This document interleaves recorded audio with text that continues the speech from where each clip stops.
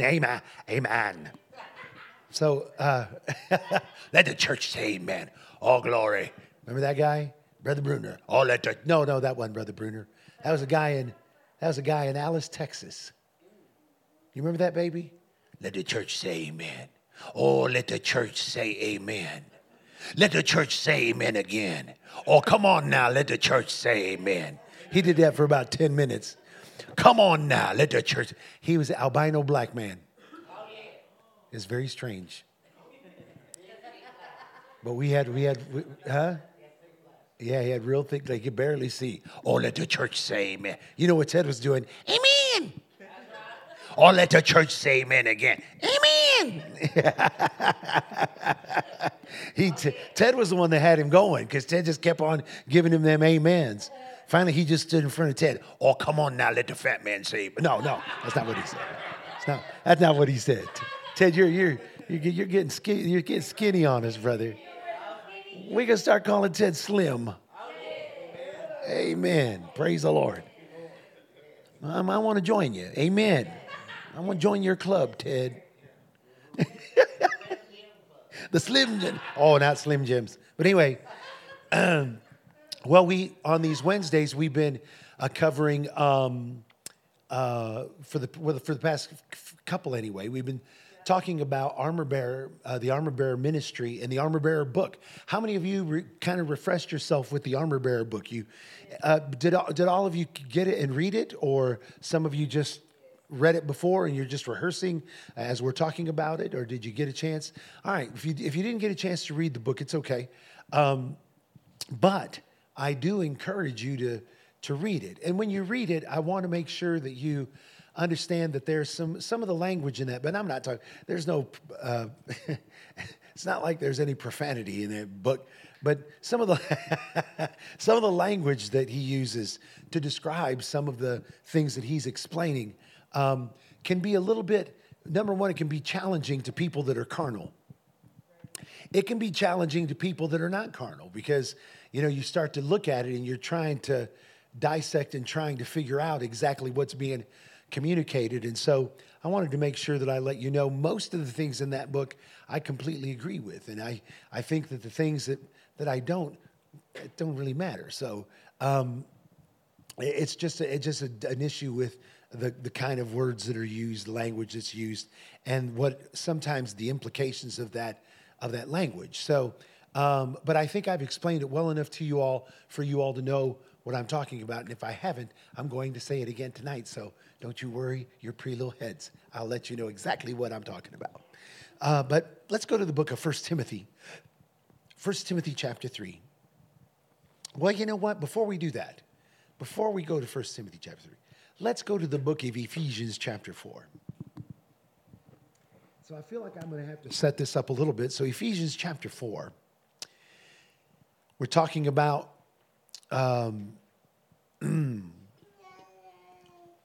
what we're talking about.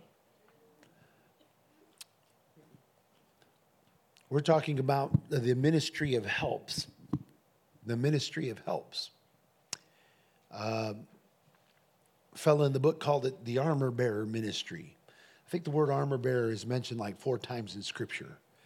For those of you that are wondering, well, what does armor bearing equate to in the New Testament church? Well, I'm not sure that there is something that equates to it in the New Testament church, other than, when you look at Ted or someone like Ted, who really functions over there in the ministry of helps, maybe someone like Stephen that we see in Scripture.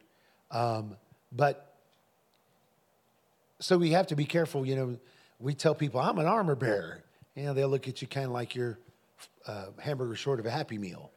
But that's okay. We'll let them. We'll let them.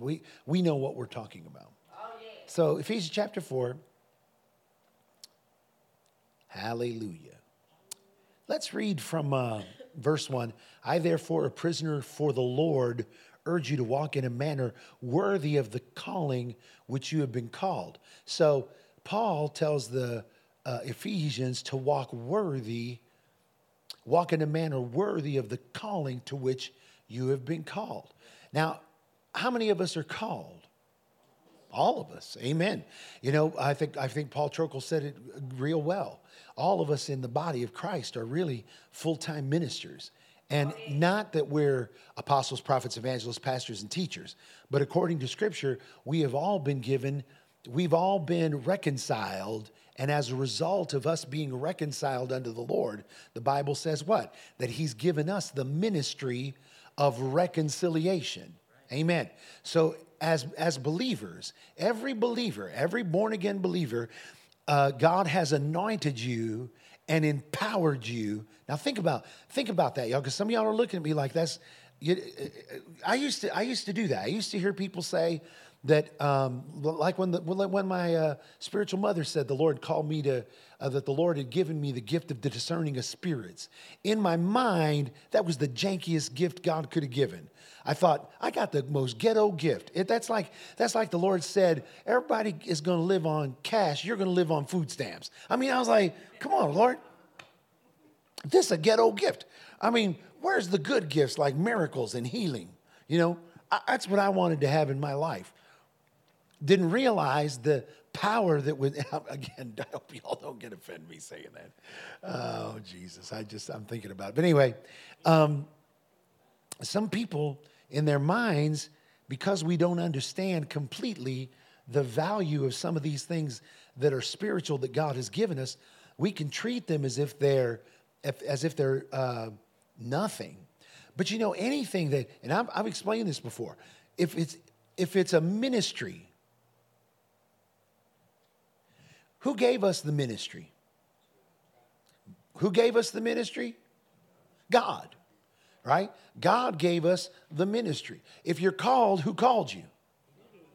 Amen. You didn't call yourself. You wouldn't have called yourself. Amen. Well, you might have called yourself, but some people done called men calling themselves women and women calling themselves men. We go to calling ourselves and we get all kind of crazy. Right? But when God calls us, come on now, I'm preaching already. I haven't even hardly started. I've already been preaching. When we call ourselves, we might call ourselves wrong. But what God calls us is right. And so the call of God came from who? God. It didn't originate with us. It didn't come from us. It came from God.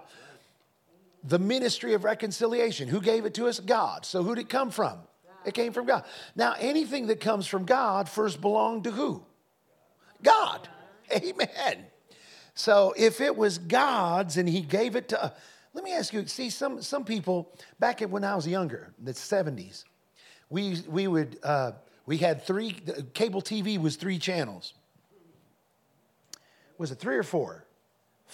It was 4, 5, 9, 4, 5, 9, and 13. 4, 5, 9, and 13. That was y'all believe that? That's the only channels and that was cable. 4, 5, 9, and 13. And then, you know, it got better. You had 13 channels, 2 through 13, or 12 channels, 2 through 13. Now, they would show programs. Everybody had to watch the same stuff because there wasn't that much of a variety. Now you can watch all kinds of stuff, and you may not watch the same thing someone else watched. But back in the day, everybody was watching the same stuff because we only had 4 channels to choose from. And I remember one time they showed Elvis live on television. That was a big deal because Elvis, I know some of you like, Elvis? Who's Elvis? But anyway, Elvis was a big deal back when I was a kid. Now, I watched when he was in concert in Hawaii, and he's up there, and he is already the fat Elvis, you know. He's already kind of, you know, muffin topping over top of them britches, had a big old belly, you know. But boy, he was up there, you know, doing his thing. And he'd put these scarves and these handkerchiefs around his neck. Well, he'd pull that handkerchief off of his neck, and he'd put it out there. And these women would just be fawning, just passing out, screaming and crying because they got something from Elvis. I know, listen, some of you like, that's disgusting. Yeah, but you know what? Think about when you was a younger and your favorite band, had you gotten something from one of them or someone that you admired, you know, or now, you know, if you're, you know, I could get out there. I remember when Gene Simmons threw his bloody towel out into the audience, and I grabbed it. I was really stoked about that. I had it in my hand until 4 fellas yanked it and ripped it away from me. But anyway, you know, I wanted to have something. I remember I went to a Jay Giles Band concert, and the lead singer of Jay Giles Band I had my hat on. I'm standing in the front. He took my hat off. He put it on for a couple of songs and then came back and put it on my head. Well, I hung it on the wall. You know, I was like, I took a picture of him with the hat on, and then I put the picture up in my room with the hat there next to it. If a Thunder player, if Dwayne Johnson, if Marissa's not here, but Russell Westbrook, or, you know, some of these people that what was that? Michael Jordan. see, Anna was looking at you when she said it too. You know, we see value in it. But you know what? God says he gave us. I say God gave you something, some of y'all listen, it came from God. It came from the creator of the heavens and the earth. Glory to God. Amen. It came out of the hands and out of the heart of the one who created all things, who was, who is, and who is to come. Amen. Now, he gave it to us, and if God gave it to us, that must mean it has some anointing on it. Amen. So your call, I want you to look at someone and tell them to say, your call has anointing on it. Amen. And see, that anointing is powerful. You know why? Because the anointing is yoke destroying, burden removing power. Amen. See, so we got to begin to think about these things in a manner that is way different than what we have. Because for us to really see the yoke-destroying, burden-removing power of God manifested in our lives, we first have to believe that it's yoke-destroying and burden-removing. Right. Amen. He's preaching.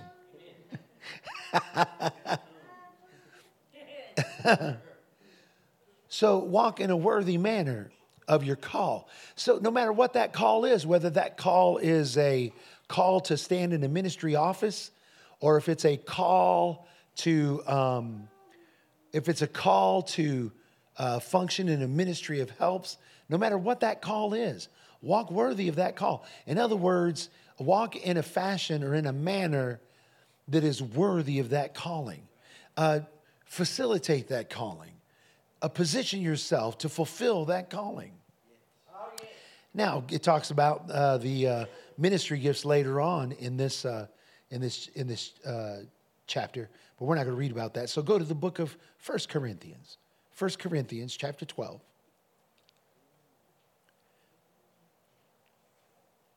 First Corinthians chapter 12.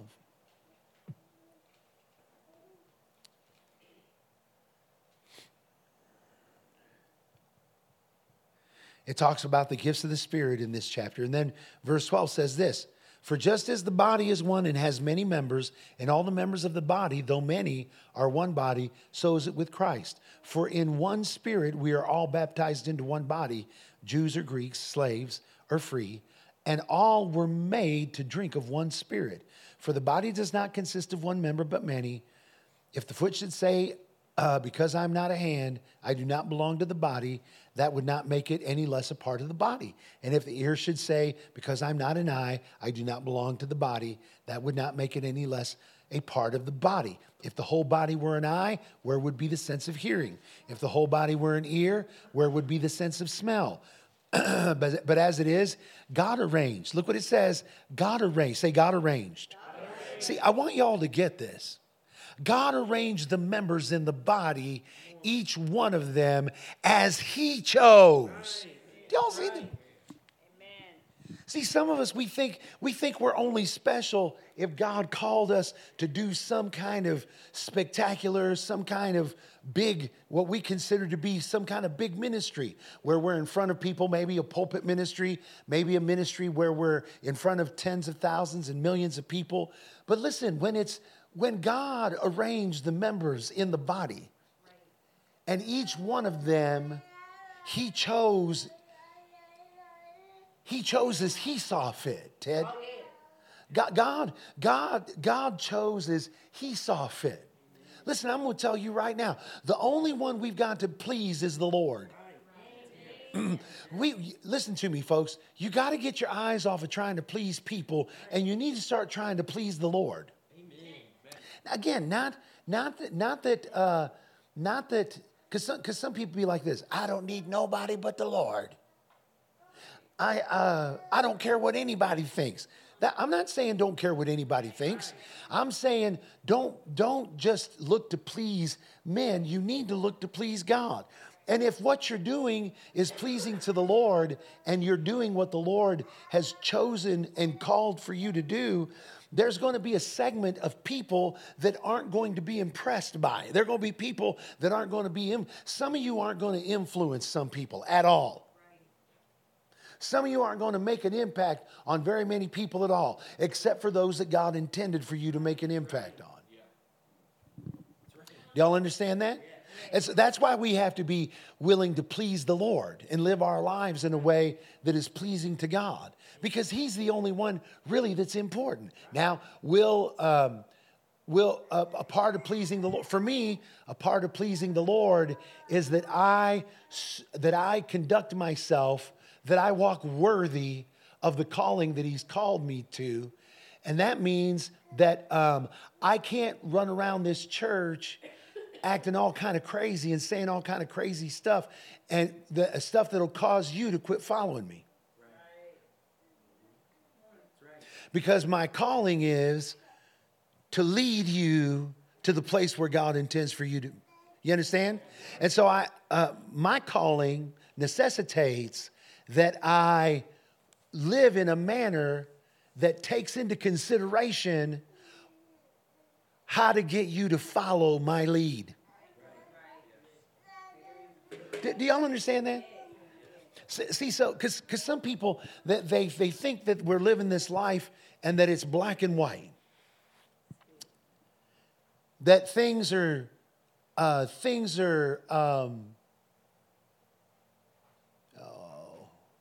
think y'all know what I'm saying. I'm not going to keep trying to. You know what I'm saying, right?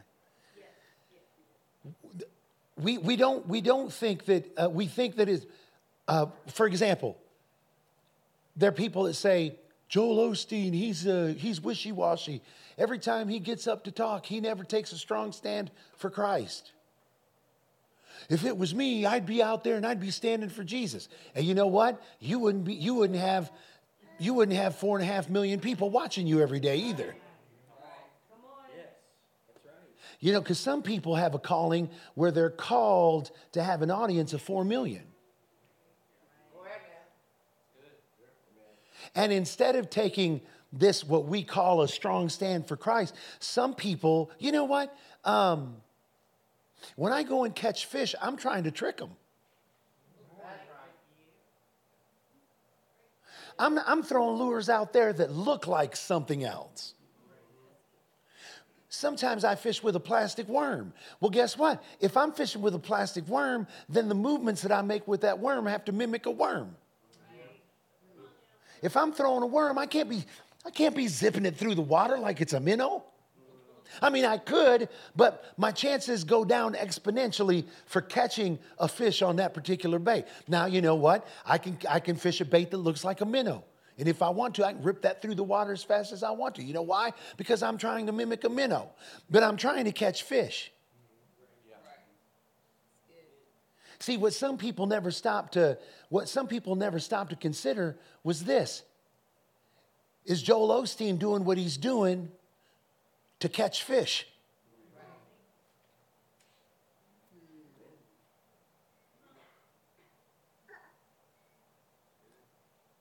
When you look at one moment of someone's life, that's not the entirety of their lives. When you look at a person's one moment in ministry, that's not their whole ministry. I've never seen Joel Osteen do anything that was ungodly. The fact that he wouldn't take a stand against homosexuality on live television. Listen, I'm not sure that I would either, because I know exactly where that's headed. I've got some idiot that has a microphone in his hand that's about to rip me up one side and down the other and try to make me look like a moron and try to make me look like I hate gay people because I took a stance against homosexuality on live television. And the audience, that audience is only they're not going to see the entirety of my life and the entirety of my ministry. They're going to see a 5-minute segment where someone's going to try to make me look like a homo hater. I know you say, well, you use homo. That's not politically correct. I'm just abbreviating it. I'm abbreviating it. I'm just abbreviating it. Are y'all hearing this? Yeah. So say this with me. Say this with me. God say this. God arranged the members in the body. Each one of them as he chose. So you know what you got to figure out? You got to figure out what he chose for you to do. You know what? Cherie is going to take a stand for Jesus, and it's going to be a hard stand. Now, you know what? In America, she may be able to garner a crowd of about 5 people, 10 people, 30 people. Maybe 100 people, something of that nature. But, the Lord might drop her in the middle of Central America, and all of a sudden she's got an audience of 100,000 people. Or in Africa, and she's preaching to 2 million because she took this hard stance for Jesus. She's got to walk worthy of the vocation. Reinhard Bonnke couldn't get a crowd of more than 6,000 or 7,000 people here in the United States of America. You put him in the middle of Africa, he got 8 million people in one service. Amen. All right. So what's your part? Some of you may not even have your audience may be an audience of one. It might just be God who is your audience. And no one else even recognized. Nothing about your gift, nothing about your ministry, nothing about your life. It's just the Lord. Well, are you effective in that way? Well, yeah, you are. If you're part of the body and God put you in the body. We get people get mad at pastors all the time. Well, that pastor, he don't give nobody a chance. Everybody got a chance. Some of you act like the only place you can do ministry is within the 4 walls of this building.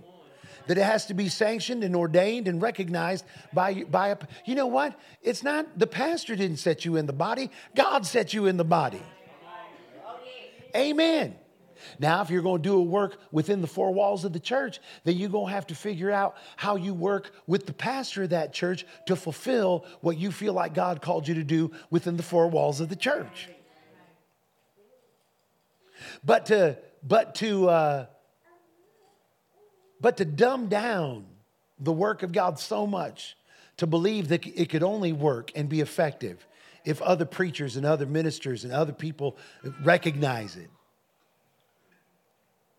It's just not good. Anyway, if all were a single member,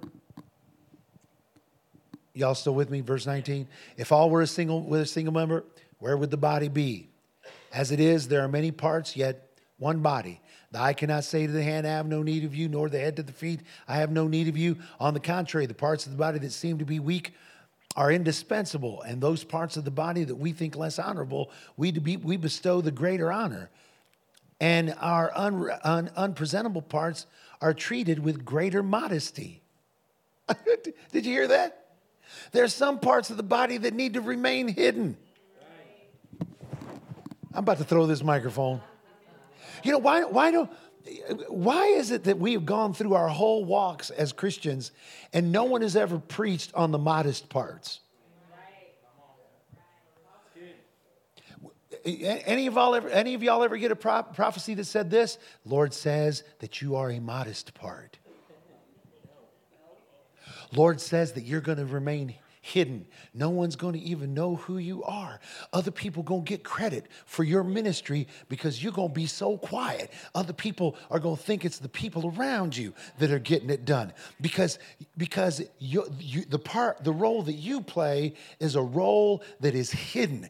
It doesn't need to be out there.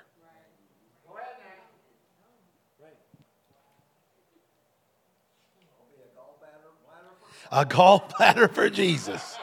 A liver for the Lord. Amen.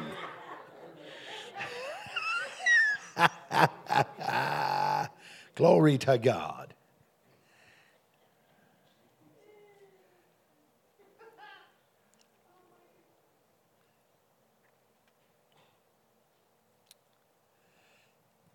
All right.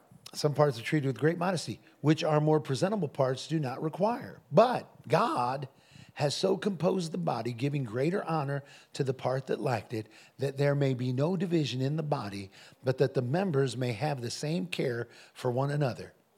If one member suffers, all suffer together. If one member is honored, all rejoice together. Amen.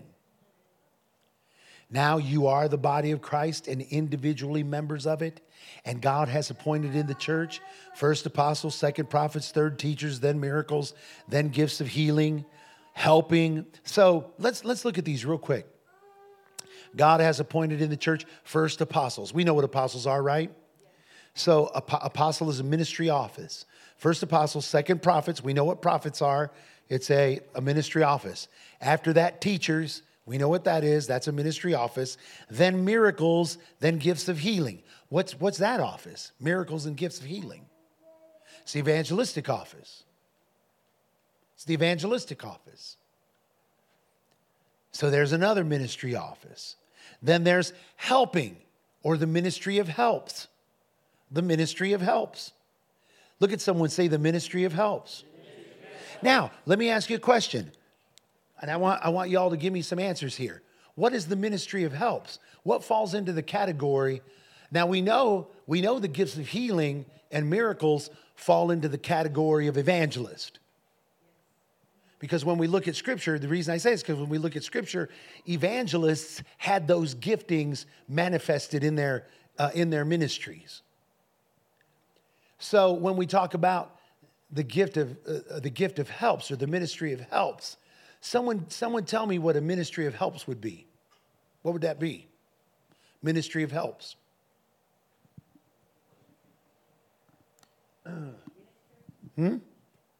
So let's talk about ministries within the church. Worship team. Worship team would be a ministry of helps. Connections in our church would be a ministry of helps. You know what? We gave Tyler the title, him and Ayla, of associate pastors. Do you know that that's not in Scripture, associate pastor? But you know what we're saying by that when we say associate pastor? He is a pastor in training. And while he's training, he's going to stand in the helps ministry where he's going to be helpful to the office of the pastor. Because he's not yet stepped into that office. We recognize how many of y'all recognize there's a pastoral gift on Tyler and Ayla? Amen. They didn't even see it. But then when it began to be revealed, it's plain as the nose. It's like, how could we have missed it? Well, because it wasn't yet being made known or made manifested. But now that it's being made known and being made manifested, it's like, okay, I see it. I see it. All right. So now, even though we give him the title of Pastor Tyler and Ayla of Pastor Ayla, are they pastors in the same sense that I'm the pastor? No. It's a different thing altogether. It's a different thing altogether. Why? Are y'all listening? Do y'all get this? Because this is where people get confused. They're like, well, you know what? If Pastor Tyler is called to be a ministry gift, then maybe shouldn't we talk about submitting to ministry gifts and ministry offices? Shouldn't we be submitting to him and to his ministry in the same manner that we submit to someone who stands in the office of a pastor, apostle, prophet, teacher, evangelist? Well, no, because where he's at right now is ministry of helps. All right. Come on, some of y'all are dropping off now. Okay. Are you working your brain? You trying to process this? So at what point then does Tyler become a ministry office pastor? Well, when he steps over it, when God takes and transitions him over to that place. Now, do we honor him? Oh yeah, absolutely. Just like we honor you. But when we're up that certain creek without a paddle, and when what's in that creek hits the fan, and all those, things that people say, where does the buck stop? Where do we look to? Amen. Amen. Amen. We look to those that God has set in an office that gives oversight to which would be, and again, this can sound very self-serving, but that's the order. That's the order of Scripture. It's the way God, and here's the reason why God, listen to me, y'all. Y'all remember we talked about this. Why does there need to be order? Well, because with no order, there's chaos. You can't manage chaos. So there's got to be order. So God set order in the church. Here it is. First apostles, second prophets, then teachers, then evangelists, then ministry of helps, then administrating, which are pastors, and then various kinds of tongues. So there's these ministries that are that God has given and put in the church. So there's order.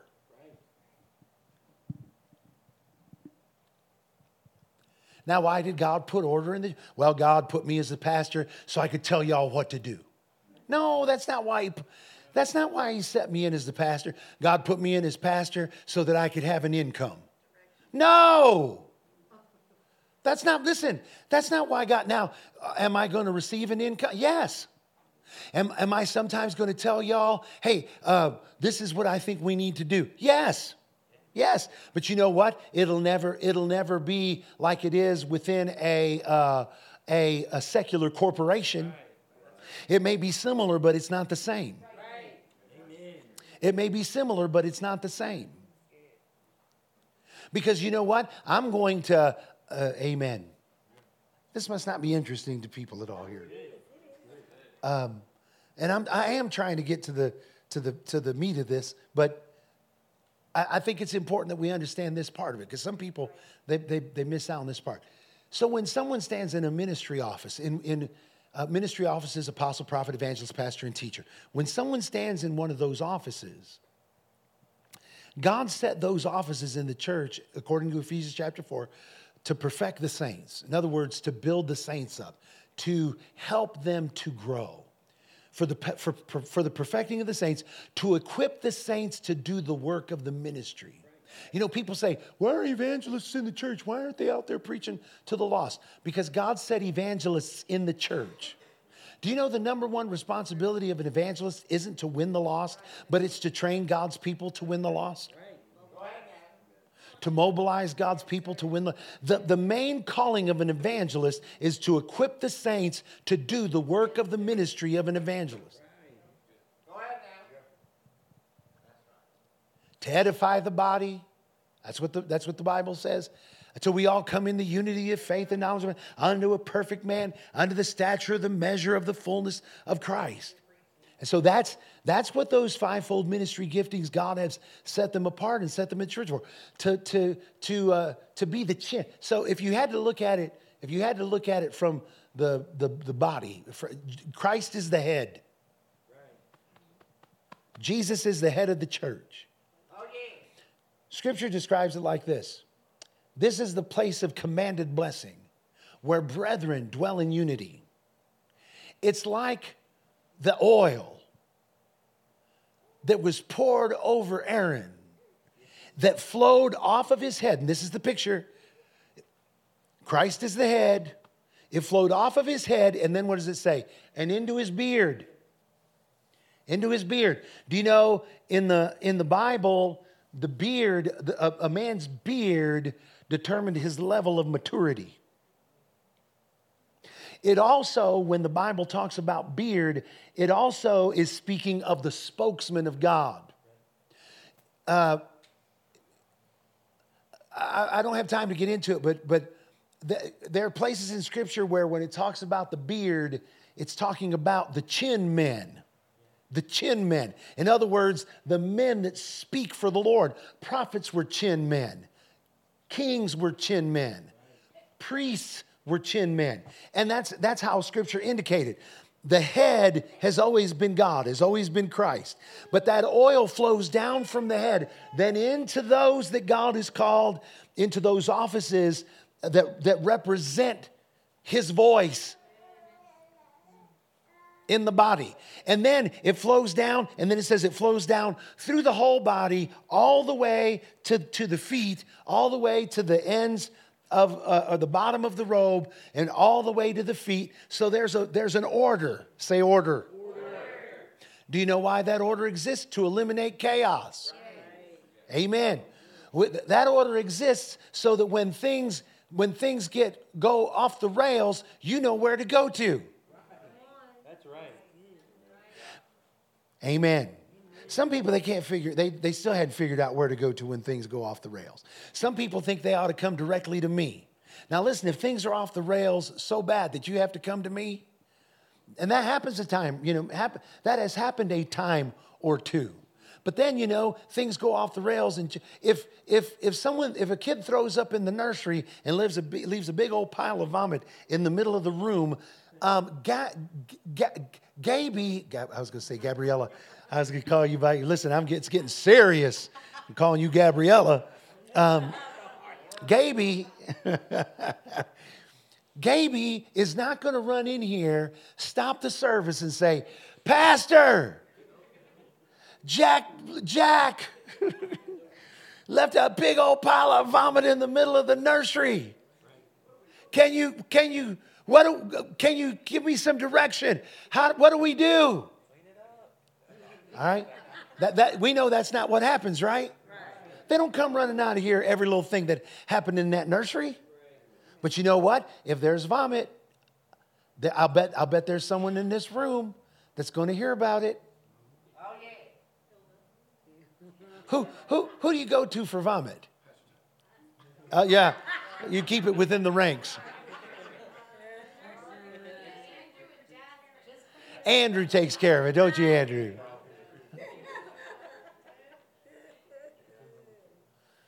Pastor, we have so many backpacks. They're so disorganized. We don't know what to do. Nobody came and told me about no backpacks disorganized. There was a place to go for that. Now there's someone here that I reckon could have done something about the organization of backpacks. Done. So you know what? You figure out the order. You figure out the order. Some people, they think that the only person they ought to be going to is the pastor. No, honestly, you ought to be looking everywhere else before you look to the pastor, because there's order. Right. That's right. There's order. Amen. That's right.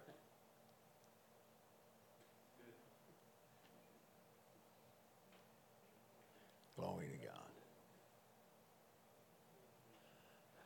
Pastor, we saw Titus on the corner selling drugs. That you should come to me with that one. Sherie's like, "No, come to me. Come to me." Yeah, probably Cherie first.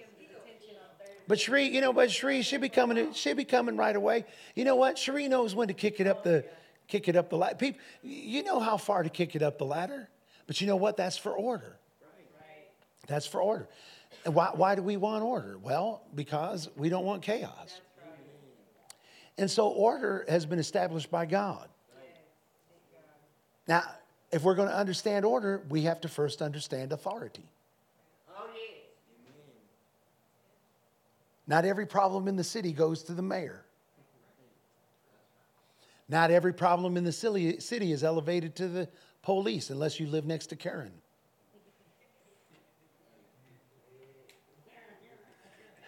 I'm going to call the cops. Listen, I never heard no Mexican say that.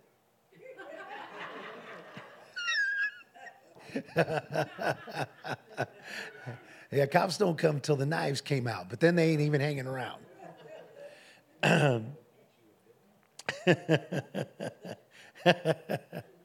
So ministry of helps, worship team, temple ministry, which is the cleaning of the church, the coordinating of set up, tear down at events, temple ministry.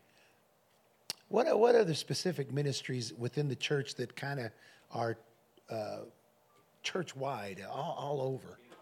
Kids ministry, media, outreach, men's ministry, women's ministry, singles, youth, prayer, healing room at our church. Everything that is not a ministry gift is a helps ministry. Did you hear what I just said that? Everything that is not a ministry, if you're not an apostle, prophet, evangelist, pastor, or teacher, then whatever you do falls in under the category of helps ministry. In other words, you're going to play a supporting role to whatever office is set in the church, or whatever offices. Now, in our church, I have a ministry gift. Tyler definitely has a ministry gift that's working in him, but he's not the set one. He's not the pastor of this church. But in my absence, y'all will honor, in mine and Annie's absence, y'all will honor him and Ayla as if, they were standing in that office. Cherie's a ministry gift. There are people that glean from that gift. Miss Rhonda is clear. You know what? Miss Rhonda started out, glory to God. Miss Rhonda started out as a teacher, but boy, she's developed into a preacher. And not Ben, but Pastor Trokel called you out on it too, boy. He's like, boy, you're a preacher. I was like, boy, you don't even know. Amen. Miss Rhonda is a preacher of the Word of God. More moving toward evangelism. And listen, I'm going to tell you right now, that's a powerful ministry.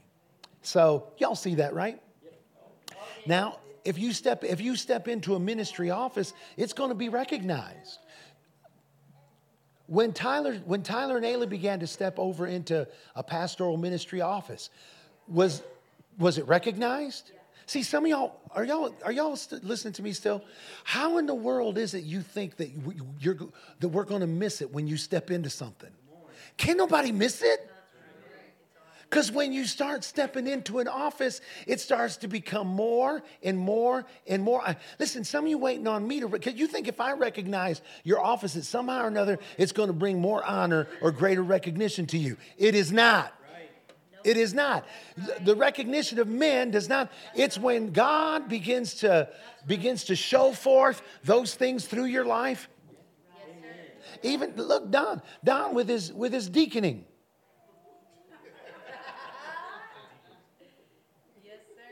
Cherie with her evangelism. Ted with his armor bearing. Nakia with her worshiping. Gabe with his worshiping and preaching now. Listen, when he got up here and preached, wasn't nobody like, I don't know. No, we was all like, wow, maybe, yeah. Mm-hmm.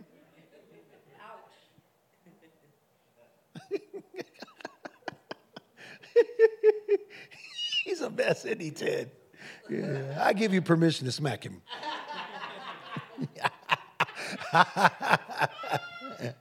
You ain't felt a smack till you felt a smack with them sausage fingers.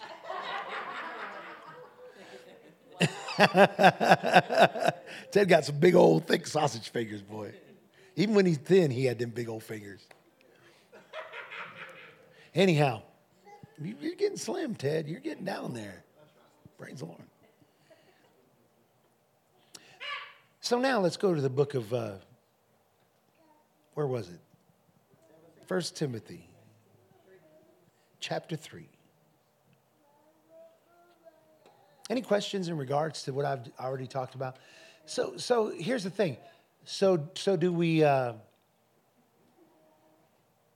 so is what you're saying, Pastor, is that we are all called to serve pastors and teachers and apostles and prophets? That we are all called to serve those people? No, you're called to serve the Lord. And in your service to the Lord, a part of your service to the Lord may appear. You know, one time Ted and I were in Mountain View, Arkansas, and Tony, what was it? Tony Smith. Is that his name? Tony Smith. Tony, he was a good old boy, Tony. He had a wife named Tisha. It's Tony and Tisha. That's how he talked. He introduced himself. Hi, I'm Tony. This is my wife, Tisha. Tony and Tisha Smith. He was a hunting and fishing guide. He was with we was with him. He took us fishing. He was talking to the game warden. They said, Tony, you been hunting lately? He says, nah, tail lights out in my deer stand. Because he would shoot deer from his truck, which is illegal. But he's telling the game warden, and the game warden said, we have a great picture of Tony aiming at one of these deer that they put out as a decoy. It has a camera to catch people that are poachers.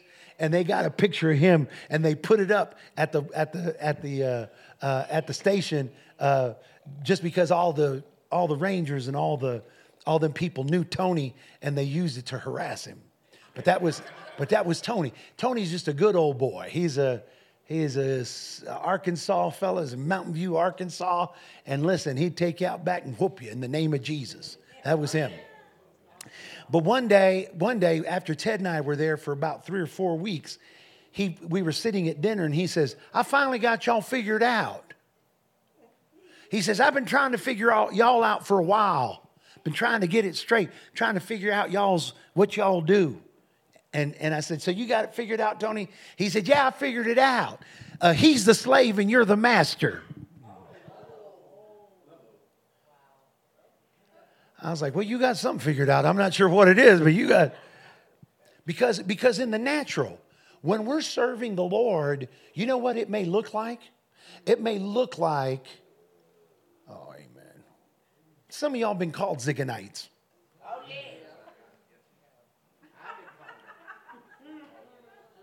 It's not about it. Because some of y'all like, somebody say something about something crazy like, well, I'm just, I don't know what the Lord's trying to tell me.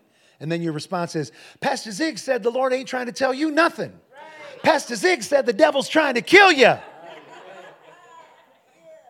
And some people's response is, Pastor, well, it ain't about Pastor Zig. You need to get your eyes off of a man, right? And then how they you got your eyes on a man. Pastor Zig this, Pastor Zig that. Well, you know what they don't understand is that you can say Pastor Zig said, and your eyes may not be on a man at all. Oh, Ted, can I tell a story? Oh, Ted, it's about you. One time, Ted and Debbie were struggling in their marriage, in their relationship. Is it okay if I talk about this, Ted? There was, you think, Ted and Debbie struggle in their relationship? Ted and Debbie? They was going through difficulties. And we were at a church where in Columbus, Ohio, and Ted was like, Brother Ziggy, me and Debbie, we need some counseling. I'm like, I ain't your pastor. Well, we've been traveling with you for a long time. I said, I know, but we're in a church now. I said, I'm not sure that I can help you as much as you need it. So schedule with pastor to talk with him and see, if they can. So Ted and Debbie go in there to talk to the pastor of the church we're at. And first thing they say is, now what's the problem? And what's going on? Because they said this. They said this way. They said, I think we've already identified what the trouble is.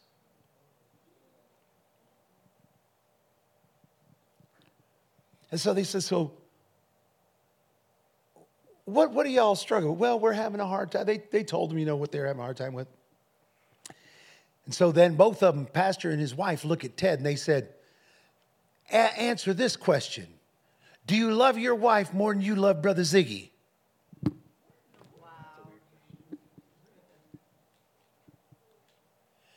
And you know what Ted did? Ted goes,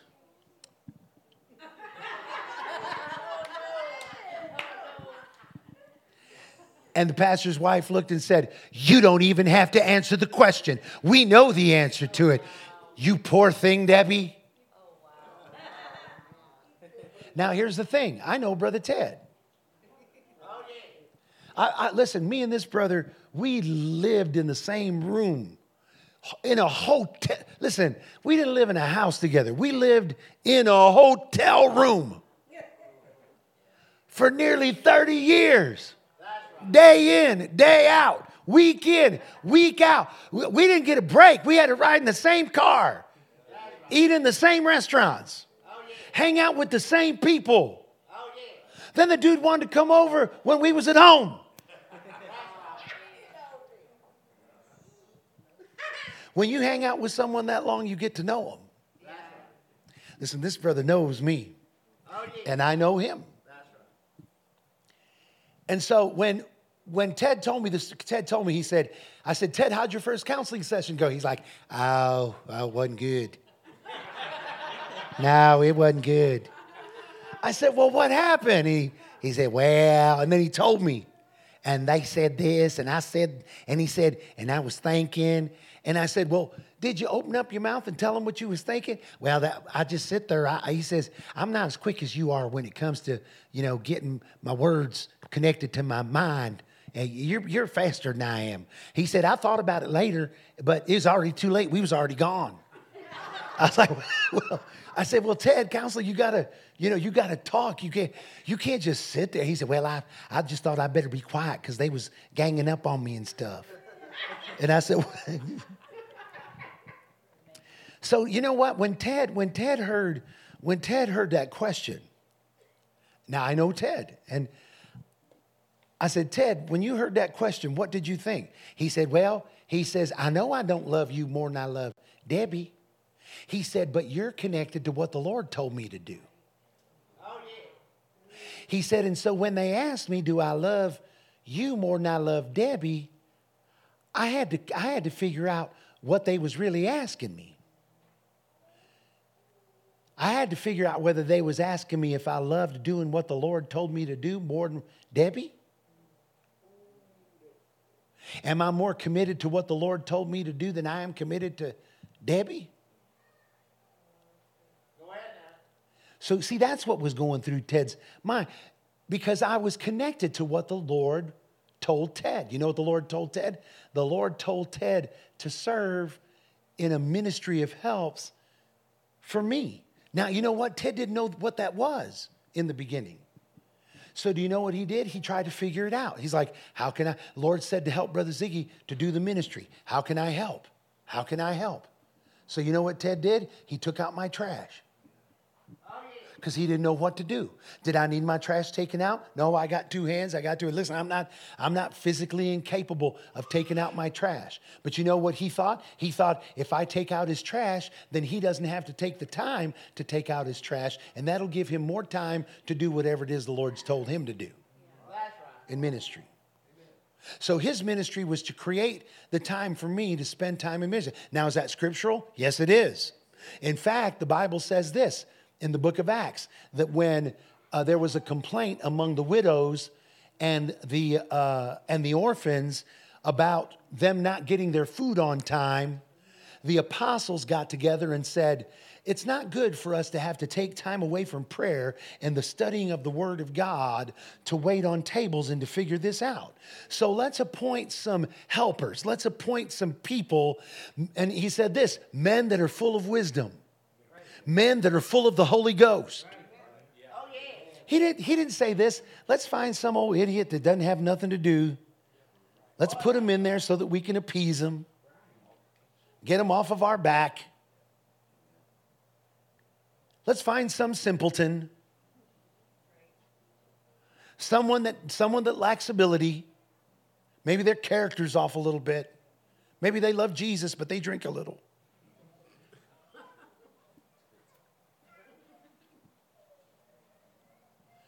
No, he said, find some that are full of wisdom, full of the Holy Ghost, that are reputable, ones that people look up to. Let's appoint them to be over this, and we'll continue to give ourselves over to the word. So they did it, and they appointed someone named Stephen. And the Bible goes into his story. Y'all remember the story of Stephen? Do I need to explain that? All right. So here's the thing. The apostles didn't do that so that they could be served. The apostles didn't do that so that they wouldn't have to perform menial tasks. Now, let me ask you this. Are there preachers and are there people in the body of Christ that are pastors and teachers and apostles and prophets that appoint people to do stuff because they don't want to be encumbered with menial tasks because they feel like, does that happen? Yes, it does. It happens way too many times. I've watched pastors and preachers travel with entourages of people, and the only reason they do is because they think somehow or another that it makes them look better. That someone's taken off their jacket, and someone else is handing them their water, and someone else is taking their Bible out of their briefcase and putting it on their lap. That someone is straightening their hair.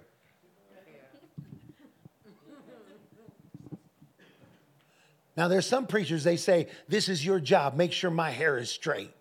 That's what God called you to do. No, that is not what. But do you know what, Ted, when we would travel, one time I was preaching at Paul Trokel's church. I was preaching, and there was this long hair. I'd picked it up from some long-haired woman before church whenever we were, greeting one another. Maybe because I always side hug.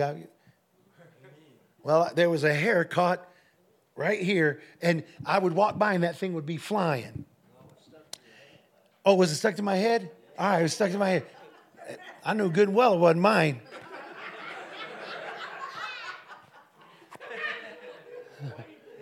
And it was waving back and forth. I'm preaching. Finally, Ted gets up and he goes like this. And I'm like, what are you doing, Ted? I'm in the middle of preaching. He goes, you had a hair stuck to you. It was flying around. Paul Trokel said, man, I'm glad you got it. It was bothering me. Now here's the deal. Did I tell Ted? Now, Ted, it is your job. Thus says the Lord. It's your responsibility to make sure that I don't have nothing in my teeth, that I don't have anything hanging out my nose, that I don't have a hair out of place. Go ahead now. No, but you know what? Ted, in his service to the Lord, he's like, if that's bothering me, that's probably bothering somebody else. Go ahead now. I'm going to get rid of the distraction. Now, I'm sure of it. I'm sure that Ted thought, when I do this, Brother Ziggy's probably going to say something to me right here in front of everybody. In front of all 400 of these people, he's going to say something crazy. So I have to be ready.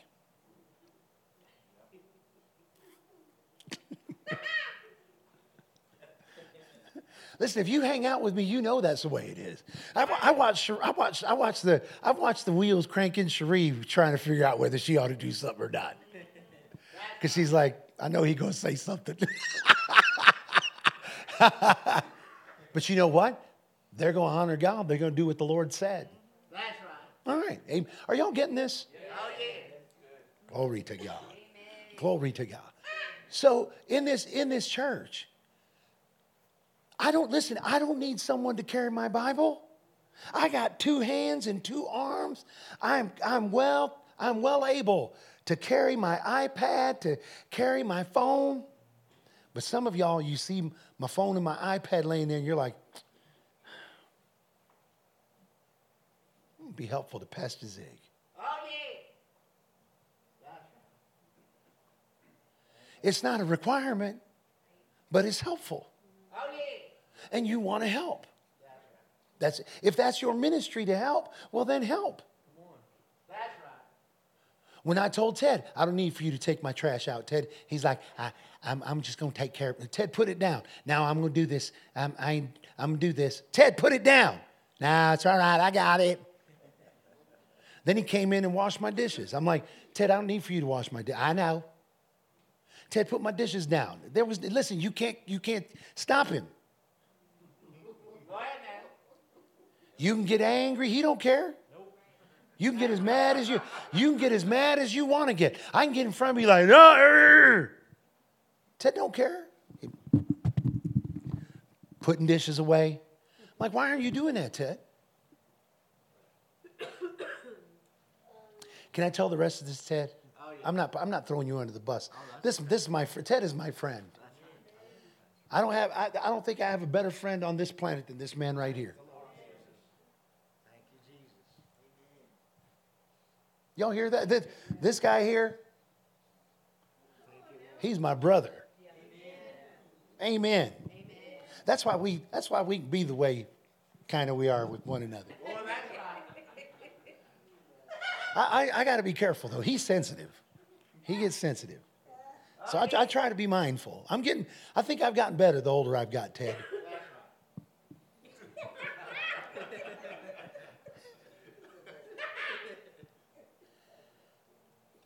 Well, Ted started thinking, you know what? I want other people to be able to serve with the same joy that I served with.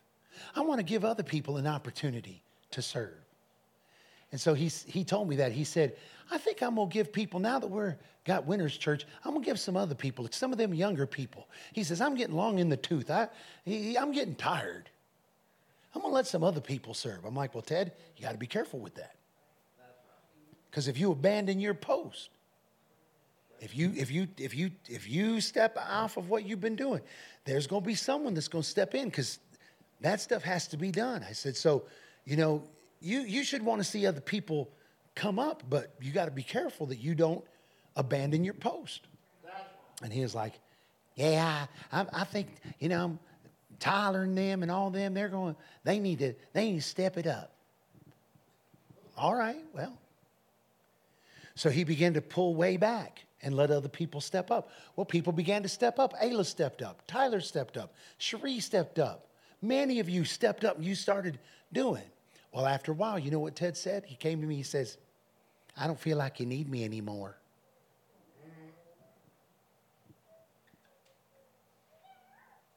Now, this is going to sound very insensitive. But you know what I told Ted? I never needed you, Ted. I never needed you to do any of the things that you do. I was capable of doing those things. Not that it did. Now, see, this is where we get sensitive because you know what? What happened was Ted, he started doing it for me.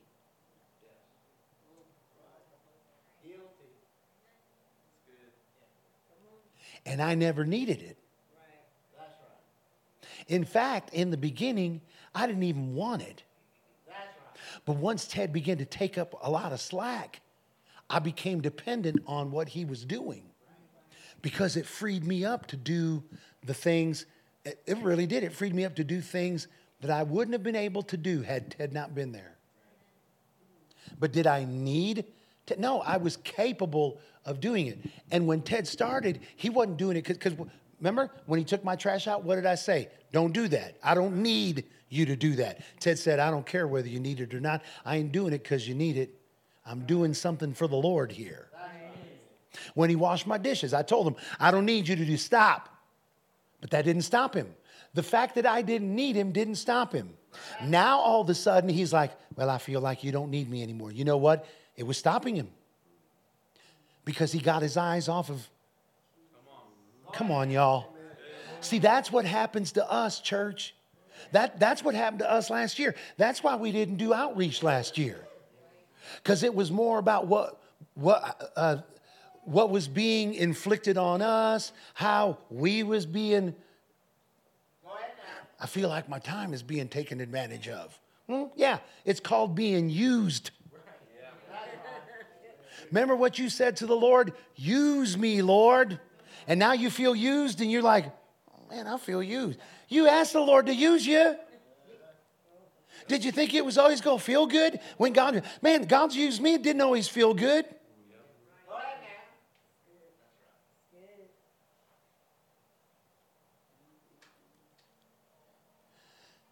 But see, when we always keep it clear that we're serving the Lord, That's right. that we're serving the Lord.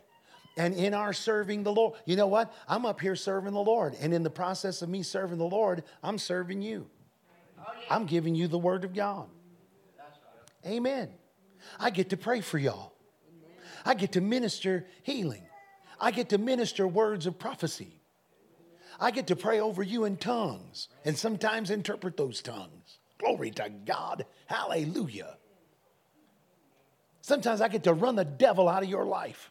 Oh, yeah. Amen. Sometimes we get to come into agreement together. Glory to God. Amen. But you know what? Here's the thing. I'm not doing that to serve. I'm serving the Lord. And in the process of me serving the Lord, I get to do these other things. That's right. Well, when I told Ted, I never needed you. And I warned him. I said, don't get your feelings hurt. I said, I never needed you to do that. I never did. Never have.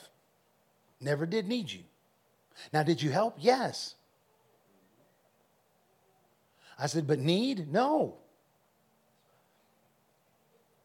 We have to be careful that we don't get ourselves into that place. Because you know what? Then you go to thinking, well, this church don't appreciate me.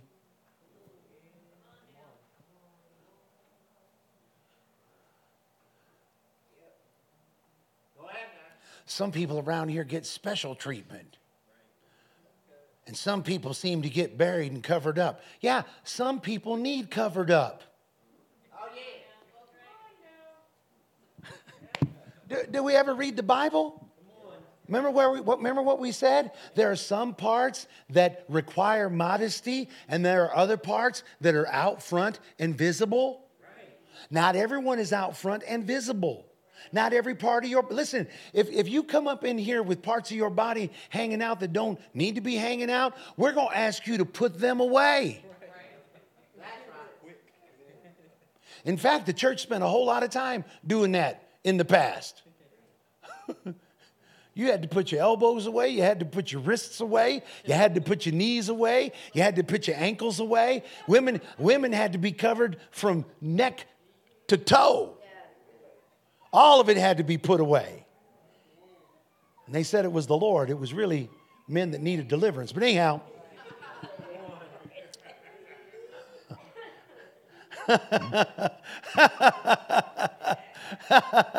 And you know they was kind of right. Because now you got people on OnlyFans selling pictures of their feet.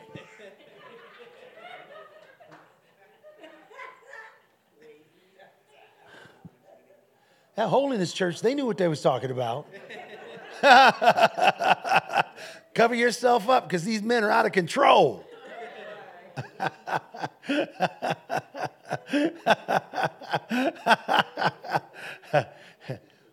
Is this helping anybody at all here? Do you have any questions up to this point? Anybody have any questions? I'll give you an opportunity to ask. But Pastor, we feel when we do these things like we are helping you. Well, you are. You're helping me to do what God called me to do. But here's the thing. It's not that I'm going to do what God called me to do with or without. Just like you're going to do what God called you to do, or you ought to be able to do what God called you to do with or without me. Now, some of us, I know God's called us to labor. Miss Rhonda, God has called us to labor together. Sheree, God's called us to labor together. Ted, I haven't been able to. I've fired you 25 times. You still here. Oh, that's right. I left Ted in the middle of nowhere like some people do a dog or cat they don't want. I have left him where he couldn't find his way home and he rolled up at my house the next day. That's right. Thank God for the Holy Ghost. Amen.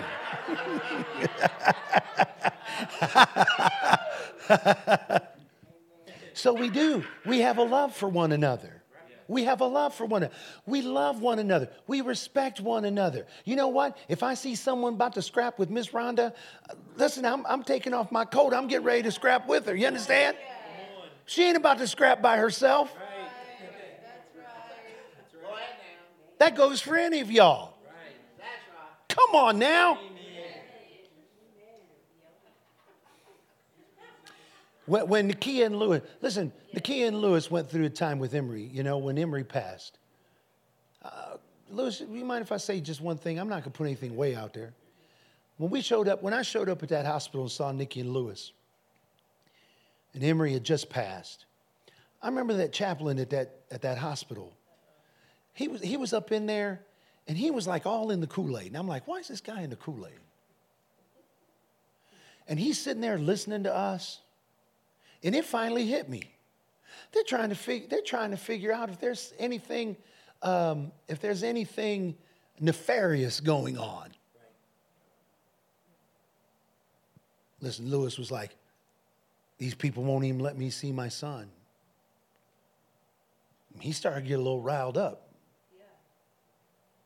Listen, I was like, oh man, I'm ready. I'm old, but I'm ready. They might knock me down. I'll bite their ankles. You understand what I'm saying?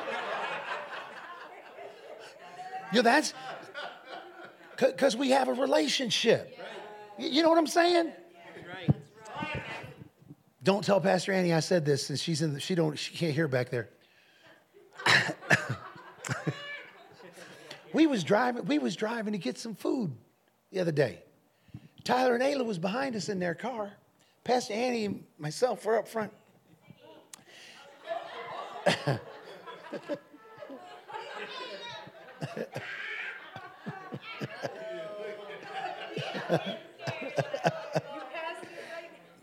Well, Tyler and I were back there, and there's this crazy woman.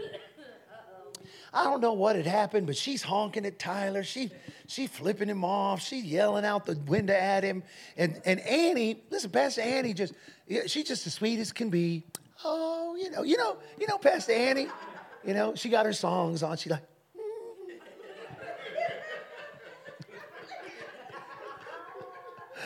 I'm like, go ahead, sister. Amen. But she like this. She look in the rearview mirror and see what's. Hey, there's somebody back there messing with Tyler.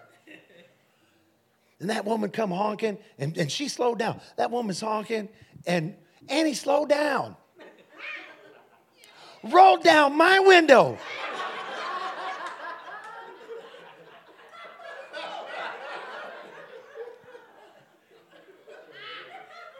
She started yelling out the window. What are you doing? Who do you think you are? I'm like,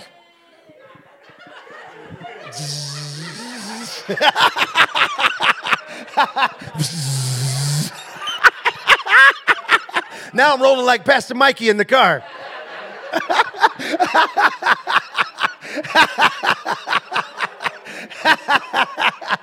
That woman's like, I was honking at him.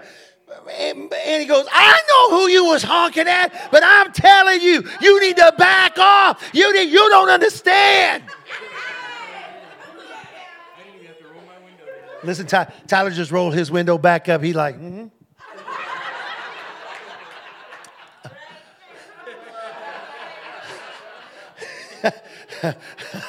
Well, you know, I'm trying to, since it's not me that's, that me was out here. You understand what I'm saying? I'm like, I've been delivered. The hold the devil had on me, he ain't got no more. I've been delivered.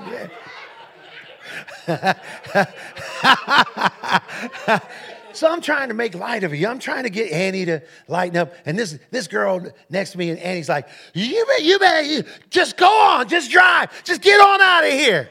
That girl's like, or what? Or what? And so I started looking at her. I was going, or what? Or what? Well, she started laughing, and by the time we got to our destination, it was a light thing. But listen, Pastor Annie was about to throw down. I was like, Annie, we in Northwest Oklahoma City. We on Meridian here. Meridian and I-40.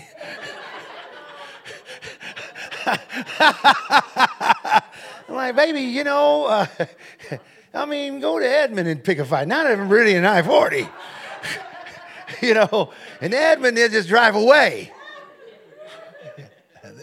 They'll be back with the people. They'll be back with some people.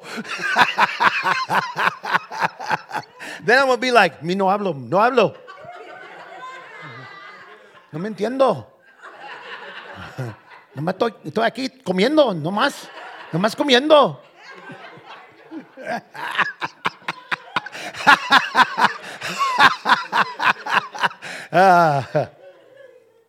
Because we have a love for, right? We have a love for one another. We have a love for one another. So it's difficult to keep that straight. But you know what, church? We got to learn how to keep it straight. That way when pastor says, hey, I need for you to, we're not going to, I know that you were scheduled to preach, but I ain't going to have you preach today. There's something else going on that we're not like,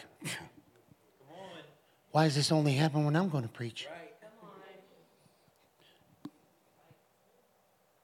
Never happens with Hilda. It actually does. Never happens with David. Well, no, because David backs out. But anyway.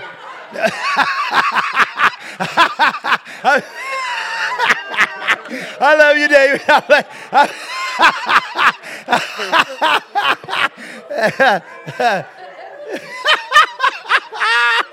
Now, David be like, you know, if someone else feels the anointing. No, he just had a whole lot of time to prepare.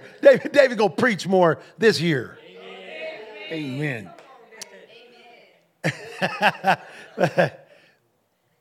All right.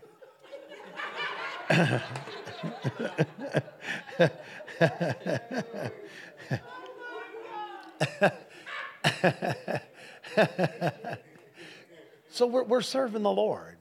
And then we get to do things for one another. You know, Tyler helped me out so much during this revival. He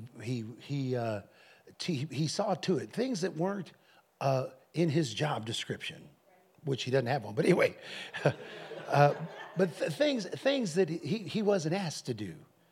You know, amen. Sister Rachel, Brandon rolled up in here with a bunch of roast beef. Rachel was sick, and Brandon rolled up in here like, she told me what to do. I'm hoping it will turn out all right. It was good. Listen, I was like, come on, Brandon. Come on, Brandon. Then that word you got. Oh, Jesus.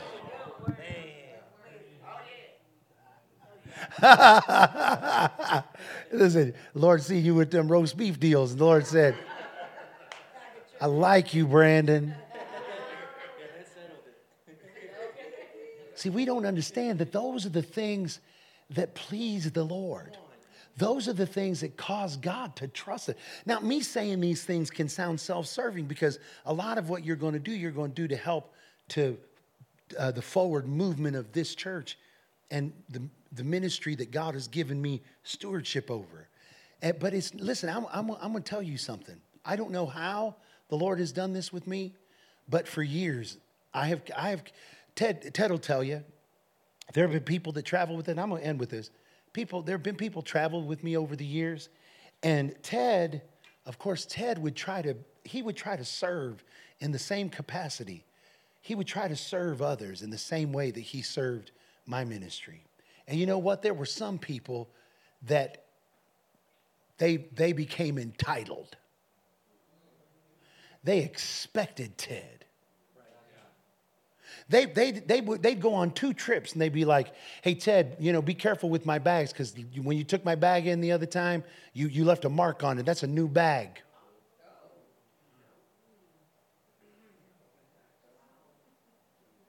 There's one year Ted bought a family Christmas, a preacher family. Bought them Christmas. The next year they're like, do you need our list now? Do you want our list? Because, you know, we know you started the tradition last year.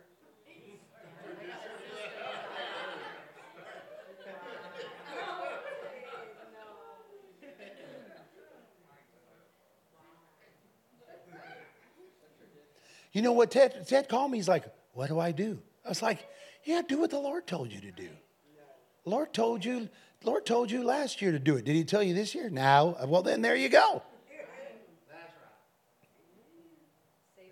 You know what? Just because God called you to serve in this church doesn't mean God calling you to serve that way in all the whole church.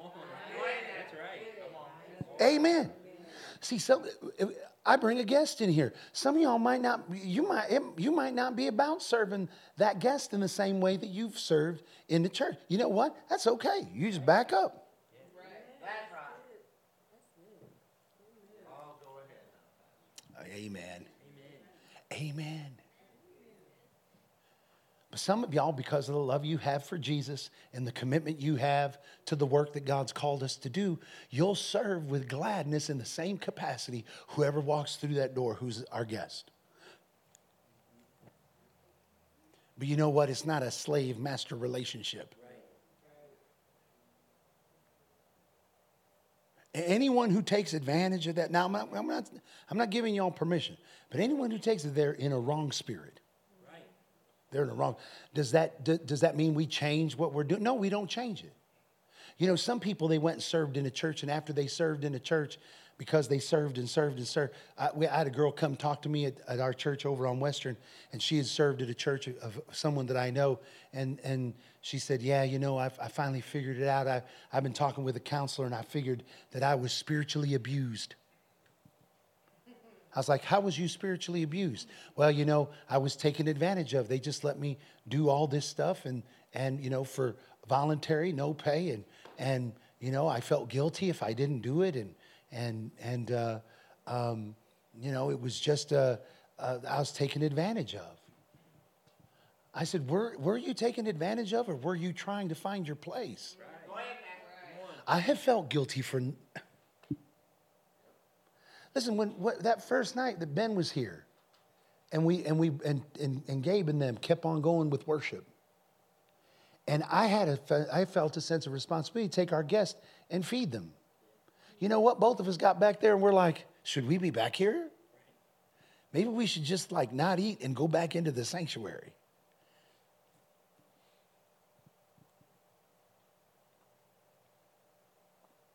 It's a part of the process. It's not abuse. Listen, if you're doing it out of the goodness of your heart and as a service unto the Lord, then it's always a good thing. That's right. Yeah. Well, what if somebody don't receive it right? There's going to be plenty of them people. You got to be careful because you're not doing it for them. Heck, Sheree was with me. We was at a Mexican restaurant in Richmond, Indiana. Woman fell down, slipped on some stuff, and fell down, and man, she messed up her wrist. I went over there, man, compassion rose up in me. I ran over there. I'm like, ma'am, are you okay? And I barely touched her wrist. She was like, ah! I think she thought I worked there.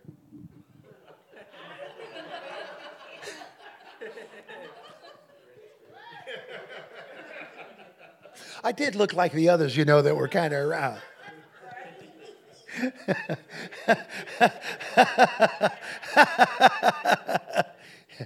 I think she was going a little, but I was just going to offer a prayer. I'm like, listen, I was just going to pray for you. No, I don't want prayer. I said, oh, okay, I'll leave you here. Under my breath, I was like, you nasty thing. You know, I didn't say it out loud though, you know, because I was trying to do what was in my heart to do. You know, sometimes when we're doing what the Lord puts in our heart, it's not met with what we expect. But you know what? It doesn't change our heart toward the Lord. Amen. Are y'all hearing any of this today? Any questions? Any questions? 'Cause that's the heart that we need to have. Listen, none of you are being taken advantage of. You can stop doing what you're doing anytime. Here's the thing: if you stop, this is what I tell people all the time. we are working together with the Holy Spirit. Different parts of the body fulfilling. If any of you at any time drop out, whether it be in the flesh or whether it be the Lord saying, time for you to move on in a different direction, then someone will come and assume your role. That your post will not remain abandoned. Just know this. If you go away from something, be sure that you need to go away from it. Or if you go away from it in the flesh, realize that there's a good possibility that that role may not be there when you get back. Not because pastor's punishing you. That's right. But because the work is going to get done. And God is not going to leave anything undone. Amen.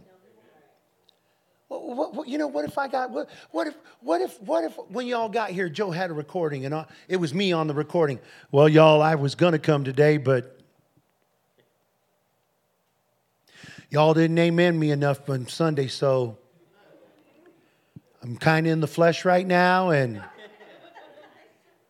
I reckon I might be over it next Sunday, but I ain't going to be there today. So, don't call me. Don't reach out to me. I don't want to feel guilty.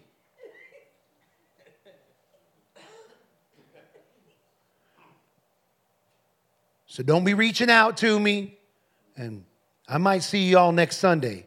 Just depends on, I still want to bring my...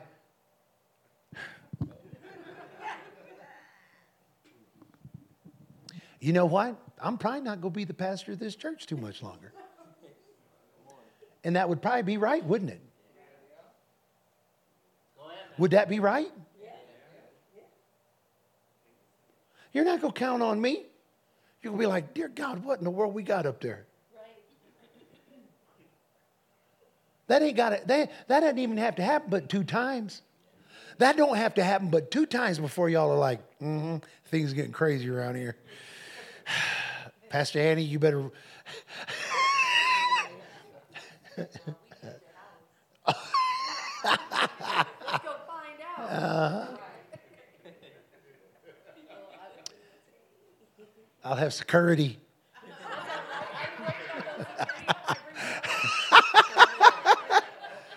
Security.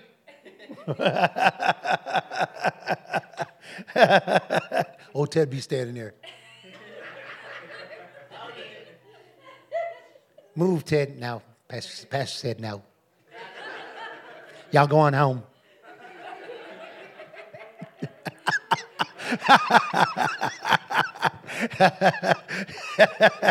His phone hanging down in his pocket.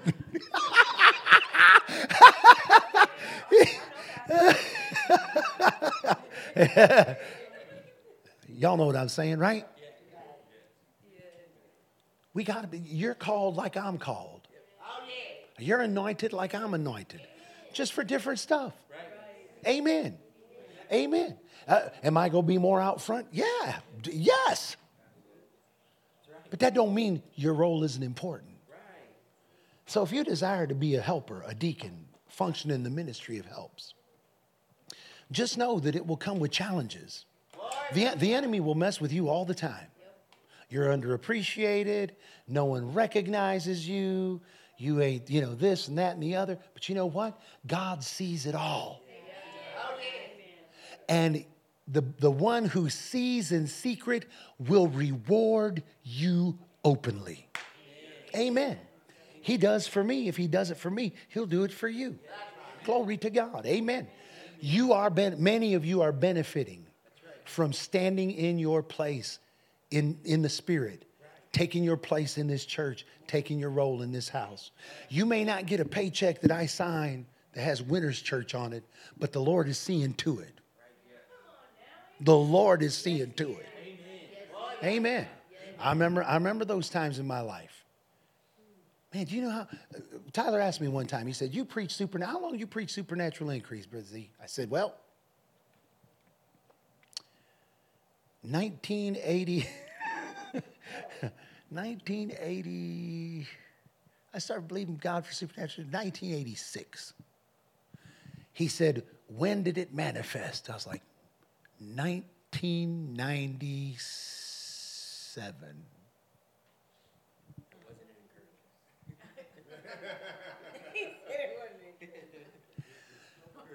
I went into ministry in 1983.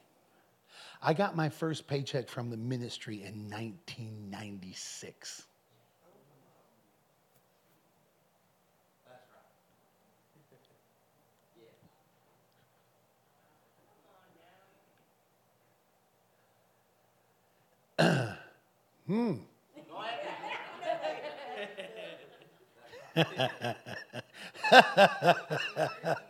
That's the first time. Annie saw that check. She's like, is this real? Only checks we saw was Annie's checks. Isn't that right, baby? Look, she back there, amen. You know what? We served the Lord in the same way all them years. Nothing ever changed. Did we serve God less when we got a paycheck? No, we served him the same. We were always sold out to him. Amen. We continue to be. Amen. Any questions at all? Any questions about this? Sure. I just wanted to say something real quick because you were talking about things they almost seem self-serving when you say them as the set one, the head pastor. And something the Lord talked to me about, it had to have been towards the time when I first got born again, was I had thought about serving, like, Lord, I want to serve you. And I think you pick up on those things in church pretty quick when you start going to church, that there's a benefit for some people that comes along with other people serving. There's always going to be a benefit. To my serving the Lord, there will be a benefit to somebody here on the earth. Sometimes that's me. Sometimes it's pastor. Sometimes it's Cherie or somebody else. And the Lord spoke to me, and I thought this was so awesome. He said, I have no use for that earthly benefit. Right. The glory belongs to me, but the benefit has to go somewhere. So where do you want that benefit to go? Do you want that to go to the ones that you labor with, or do you want it to go somewhere else? Like, well, Lord, I want it to go to the ones that I labor with. I want the benefit to be with me and my people and my family and those that I'm serving the Lord with. But the glory in my serving the Lord, when I'm serving him, all the glory belongs to him. But there's always going to be a benefit. It's just really, where do you want that benefit to go? That's a good word. That's a very good word. Amen. You know what? If anyone's going to benefit, it ought to be us. Amen. Amen. Who do we want to benefit? Who do we want to benefit? I'd rather Bailey benefit, or Lewis. Gaby, Brandon, Rachel. Right. Amen. That's it? Nobody else has anything else? Yes. I didn't know if it fit until he started talking about supernatural increase. So it fits. So, during revival, at the beginning of revival, before that, the last time I ministered here on the Wednesday about serving, it really started stirring in my spirit. I got a revelation of the new building right then. Because I hadn't been thinking about that at all, really, until that moment and until looking into Don's ministry and looking at how effective he would be in ministering in that capacity, influencing more people in this church. And so as far as people that would be coming alongside him to help him get it done, because it would require more. And anyways, I didn't realize how much it was impacting me as far as just something that was a rhema word at that time, and the building really taking substance as far as faith was concerned. And so the Lord dealt with me, and he's like, faith without works is dead. And so I committed to the Lord that I was like, well, when I get this check next month, I'm giving $500 to the building, because that's putting my faith to work. And so, well, last week, the Lord got me out there in giving. Not that it had been further or necessarily more than in the past, but I think there had been a season in my life where I wasn't in faith, and it's got me in trouble, even financially, where I wasn't in faith, because it's the growing pains of walking with the Lord. And I finally came to the point of like, there's a reason why the Bible says humble yourself, because you don't want the Lord to humble you. So this is the year for me where I'm gonna humble myself and do whatever it takes. But the Lord brought me to that place. He'll bring you to a place where you can humble yourself. And so at the beginning of revival on Monday night, whenever we were worshiping, and I personally broke out in worship in another place that I hadn't been. I mean, maybe for everybody else, I don't really know what's going on during worship or what they're seeing. But I just know for me, I had broke through in worship to another place, and I had known because I've been in a place similar to that before where the Lord had brought me to that place, but it was just a new level, and the Lord was dealing with me. He spoke to me about worship, but as it pertains to this, he was dealing with me when it came to, he was like, no hesitation, no hesitation. And it wasn't, it had to do with worship, but it had to do with faith. It had to do with being quick to do what he said and all of those things. So last week, he ended up getting me out there, my giving, to where it was over $1,000 just to God's glory. And anyways, so Monday, my car blows a head gasket. Well, then I get the check today that I'm giving the $500 toward the building, and I'm like, I might wait on that because I'm going to go get a new car. I'm gathering some down payment money, but then it was like the Lord spoke to me. He's like, or at least it came out of my spirit, like he already knew. He already knew all that. He already knew everything that would happen. He already knew Monday would happen. And I know that we hear that all the time, but when it becomes real to you, when it becomes real, when it comes to your day-to-day, when it becomes real in your finances, when it becomes real, when he really becomes the provider and money, because the thing is it's not about money, it's about trusting him. And he can't get us to the place that he has for us, for the plan that he has for us, if we're not trusting him, because we won't be able to sustain that place. Why would he take us somewhere that we can't stay? And so the Lord he had talked to me about obscurity when it came to Winners Church several years ago at the old building, and that out of obscurity we would come out, and I don't remember all of it, but it had to do with small beginnings type line of thinking. But I know that today the Lord spoke to me about obscurity personally, and that where I've been in a place of obscurity, that he was bringing me out, and that it wasn't just for me. I can think of two people right now that immediately came in my spirit. It was Carolyn and Anna. And I know they happen to be single women too. I don't think it had anything to do with that. I just think that the Lord's bringing us to a place, and anybody that's willing to go to that place with him, that is going to come out of a place where they've tried to dig themselves out, where they've tried, what they've known to do, and it hasn't worked. But the favor and the grace of God on us agreeing with his plan, and as we agree with his plan, him providing to see to it that we're walking in that plan, and not just for a moment, but for a lifetime, to walk with him in that place. Yeah. And so that was the first thing. The second thing was that when it came to the plan of God, and it was super weird. I had a conversation with Twyla. I think it was a week or two, like within the last couple of weeks, which is why probably that came. But just like it had to do with what Tyler just said, and talking about us as a fellowship and us as a family and us doing this work together, I was talking to Twyla, and she was telling me about, I was joking around because I think, was it Michael that he had some word about jail ministry or something? So I told Twyla, I was like, I got a place for him at detention center. And I don't know if you guys know this or not, but there's a ministry at the detention center. It's not Cherie. It's Winners Church. It's called Born to Win. So if any of y'all start getting us stirring about that, talk to me and, whatever. But it's a Winners Church ministry. And so I was joking with her, and she was like, well, he's done that before and some of these other things. And she's like, and I have it in my heart to do a single mother's home or something. And I was like, man, I think Nakia's talked about doing a rehab, you know? And she's like, oh, I'm thinking about doing something different.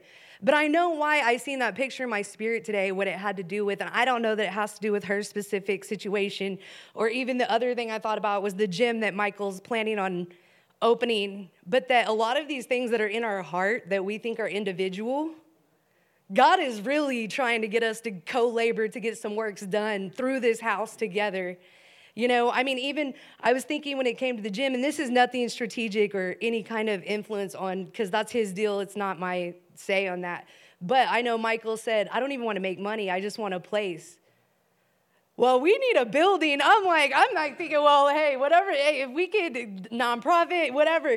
But, you know, it's like God has a plan for us. And so agreeing with what his plan is and allowing him to strategically align us, and even those things in our life that seem to be individual or that seem to be something God's put in our heart to do, I think for me and what I hear the Lord saying is that it's really a corporate thing he's trying to do through our lives. And if we look at Pastor Ziggy's life, he's been telling us that for years and years and years, and it's something that I've had difficulty with because I've seen different things. The Lord's showed me different things and all these things, but a lot of times he's just getting us down the road to open ourselves up to see what he really has to say. And I think Pastor said it when I was looking over revival and he preached on Monday. He said that we have to come to a certain level of maturity before we can really hear what God wants to say to us. There's a lot of things he wants to speak to us, but we have to have an environment, not just in our mind, but in our spiritual life and in our spiritual walk where we can facilitate what God's saying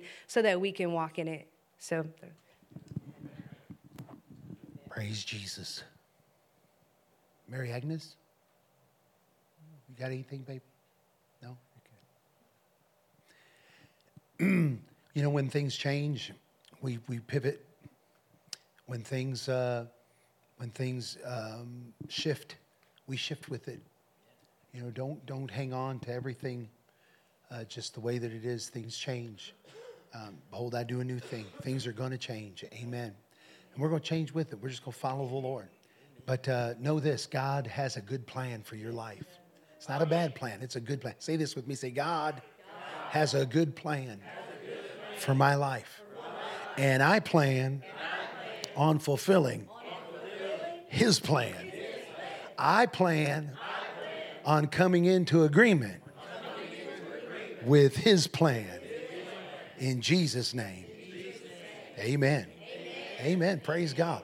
Well, listen, that's all for tonight. That's all for our armor bearer deal. Again, I didn't say this, but you know, serving your leader, that language in the book, serving your leader, serving your officer, that kind of language. Jesus is the officer. I was going to read you about the centurion, but you know, I got carried away. So, you know, there's an order. The centurion knew the order. He knew authority. And he said, I'm a man of authority just like you're a man of authority. Say the word, it'll be done. We've got to be like that centurion.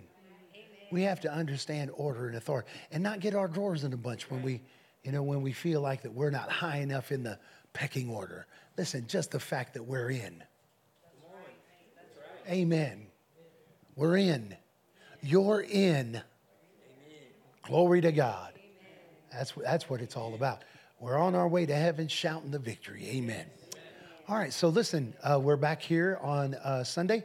I'm expecting the Lord to do great things. Don't forget Friday night is at the hospital ministry on Friday. So if you're going to do ministry at the hospital, then get with Tyler, Ayla, and Cherie, and they will give you some direction.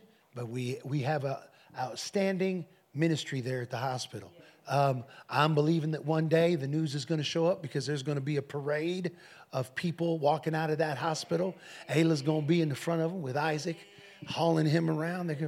And then people are going to parade out of that with their gowns opened up in the back, showing off their business. You know, them hospital gowns don't cover nothing up. So, but man, I can see it. People healed. People healed. People receiving miracles in Jesus. We're going to be on the first wave. When miracles break out, we're going to be on the first wave. Amen. But anyway, Friday night. And then Saturday, leadership, we have a meeting here, 8 o'clock for breakfast, and then 9 o'clock. Now, leadership, if you're not a part of that leadership meeting, don't get your feelings hurt. Oh, I'm not in the club. No, here's the deal. If you were in the club, you'd have to be up at 8 o'clock in the morning on a Saturday, drag yourself up to, and then you know what? Hilda's going to talk about calendar, and you're going to have to give her some answers. Listen, everybody thinking their first time in leadership, they're like, I'm in leadership. And then Hilda's like, where's your calendar? Hey, I was supposed to bring a calendar? Oh, what do you think you're doing here, man? What's wrong with you? That's not how it is. Hilda's nicer than Hilda's nicer than that. But anyway, leadership on Saturday, and then church on Sunday morning, 10 a.m. I'm excited. I got something to preach to y'all. Amen. I'm ready. Glory to God. What a mighty God. But yeah, let's break it. We got time. Glory to God. I got 10 minutes. Now, praise God. Father, thank you for all that you've said and done. Lord, may we serve you with gladness. May we follow you, Lord, in your ways. Lord, we thank you that you've opened up doors of opportunity for us to live for you, Lord, to serve you, to do your will, to be a part of your body. May all honor and glory go to you for all that we do. And Lord, I thank you. I thank you for the word Tyler brought. May the benefit of what we do to give you glory, may that benefit be here among us, and may all experience the benefit at some point of the obedience of your people, God, doing what you command them to do. In Jesus' name, thank you, Father. We love you, Lord. Everybody that believed it said amen. Amen. Amen. Praise God. Listen.